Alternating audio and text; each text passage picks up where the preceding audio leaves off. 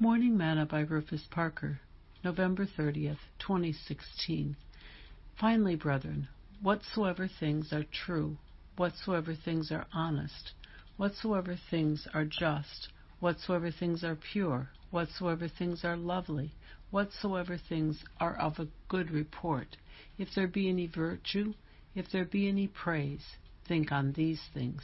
Those things which ye have both learned and received and heard and seen in me, do, and the God of peace shall be with you. Today's morsel. When we were kids, we used to play follow the leader. Whatever the person in front of you did, you had to do the same thing.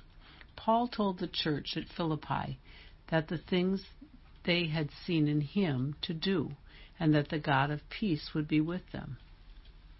By all accounts, Paul was a very good example of Christ's character, discipline, motivation, dedication, in wisdom. He was an example of the things of God.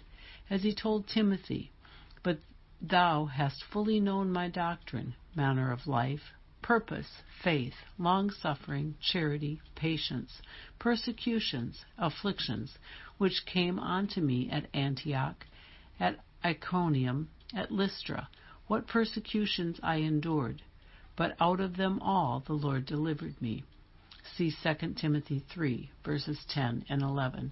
If Jesus, who is the Prince of Peace, will be with us if we follow righteousness, should we not all pursue that very righteousness? Sing, I will follow, follow him. Thought for today. Peace is always with those who practice righteousness.